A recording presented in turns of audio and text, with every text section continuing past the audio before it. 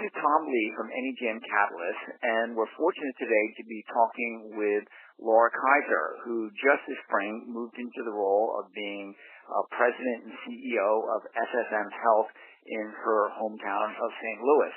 Laura is someone who I've known well during the 5 years she was Executive Vice President and Chief Operating Officer at Intermountain Health. And before that, she spent 15 years working at Ascension in various increasing roles of responsibility. But now, at a time of great turmoil in healthcare, she's moving into the CEO chair and getting a glimpse of what that process is like from someone who I think many observers consider one of the real rising stars in healthcare management. So, Laura, thanks so much for talking with us. And so now, 2 months, I believe, into your new role as CEO of SSM, how's it going? We really appreciate you taking the time to provide insights on how you prepared for your role. Everyone knows that first impressions matter, and talk about the importance of those first 100 days. You've come home to where you've grown up to be the CEO of SSM. It's the first healthcare organization in this country to ever win a Baldrige Award. After you won that role, how did you begin to prepare? Thanks, Tom, for having me. I appreciate it. When I accepted the role at SSM Health, I decided I needed to do a lot of preparation relative to reading what it's like to be in the CEO chair, just preparing for onboarding, talked with lots of people that are CEOs, talking with them about how did they prepare as they stepped into that responsibility. And I've also been working with an expert in this space, Dr. Michael Watkins, who's the author of The First 90 Days. And so together we sorted through what were the most important activities for me to undertake in preparation, and then as I'm in the role now, to continue that plan. So you made a plan for the first 90 days. I don't know how much of it you can share or want to share. You're partway through it.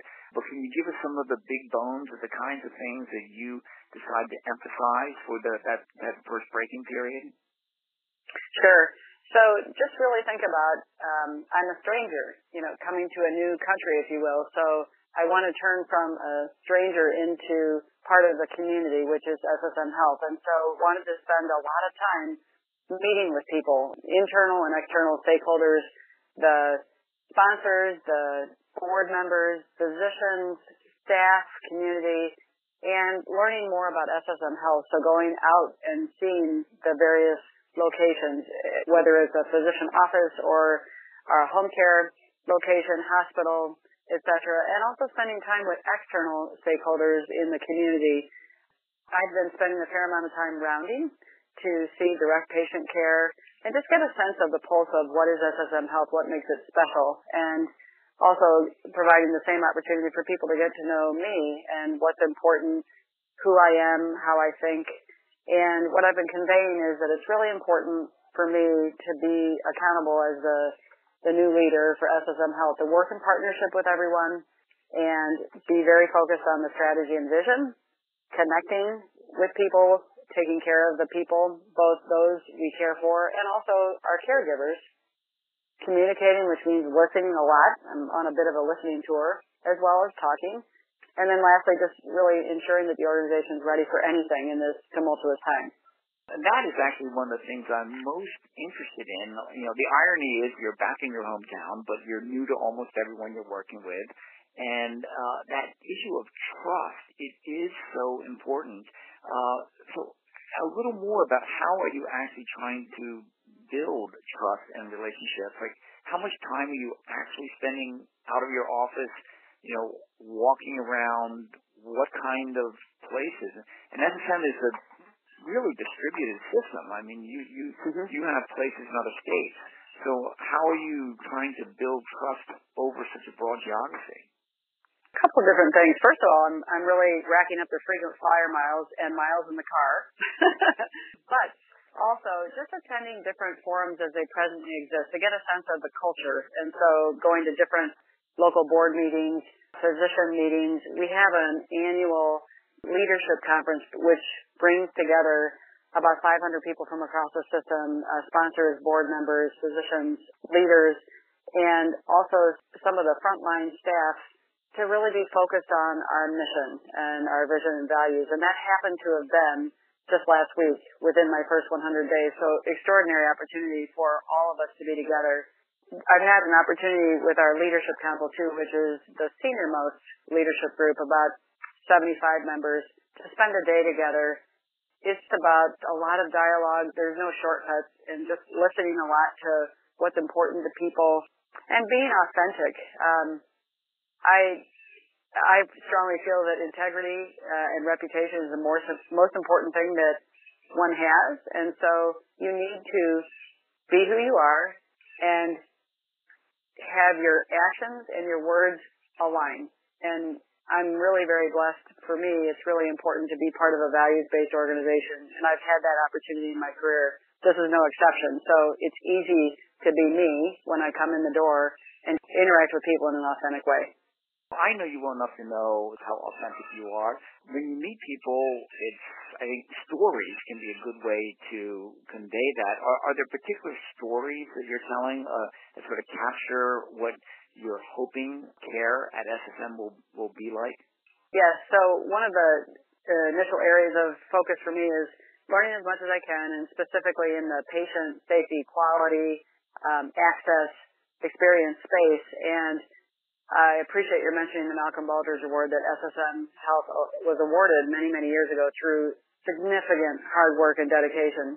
This is an organization that is focused on that, and so I've been wanting to hear stories of how did that happen, and what was done to effectuate that, and what do we need to do to ensure that we continue to carry that forward. So I've been listening to lots of different stories, and we have opportunity to improve. Every organization does. But to hear firsthand from caregivers, how does a typical day look like? What's happening when we have a safety event? How do we follow through on that? What are we learning from that? How are we sharing best practices? So I agree with you. Storytelling is huge, and that's just a natural part of the day that I'm looking for and hearing a lot about from a lot of different people. That's actually a twist on what I hear from a lot of CEOs. Like, they're out there telling stories. You're actually listening to stories. That's something wonderful and effective. Well, to close, is there anything you can share about your aspirations for the years ahead? What you hope you'll be looking back upon with pride for SSM? Sister Mary Jane Ryan was the leader of SSM Health when the Baldrige Award was sought and achieved.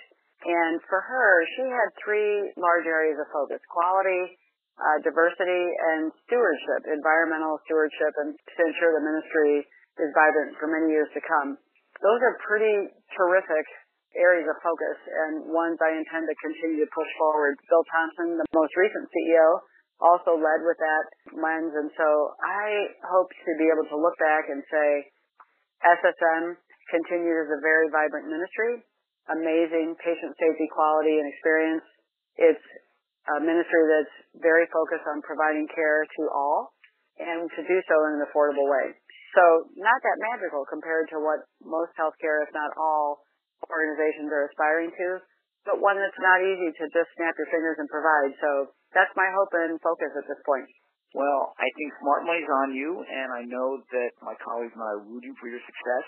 And what I want to do is check back in with you on behalf of NEGM Catalyst every now and then and hear how it's going, not just so people can learn about the great things that SSM is doing, but what it's like being the CEO of a system trying to pursue these kind of aspirations at a challenging time like we have. So thanks for today, and thanks in advance for sharing insights in the future.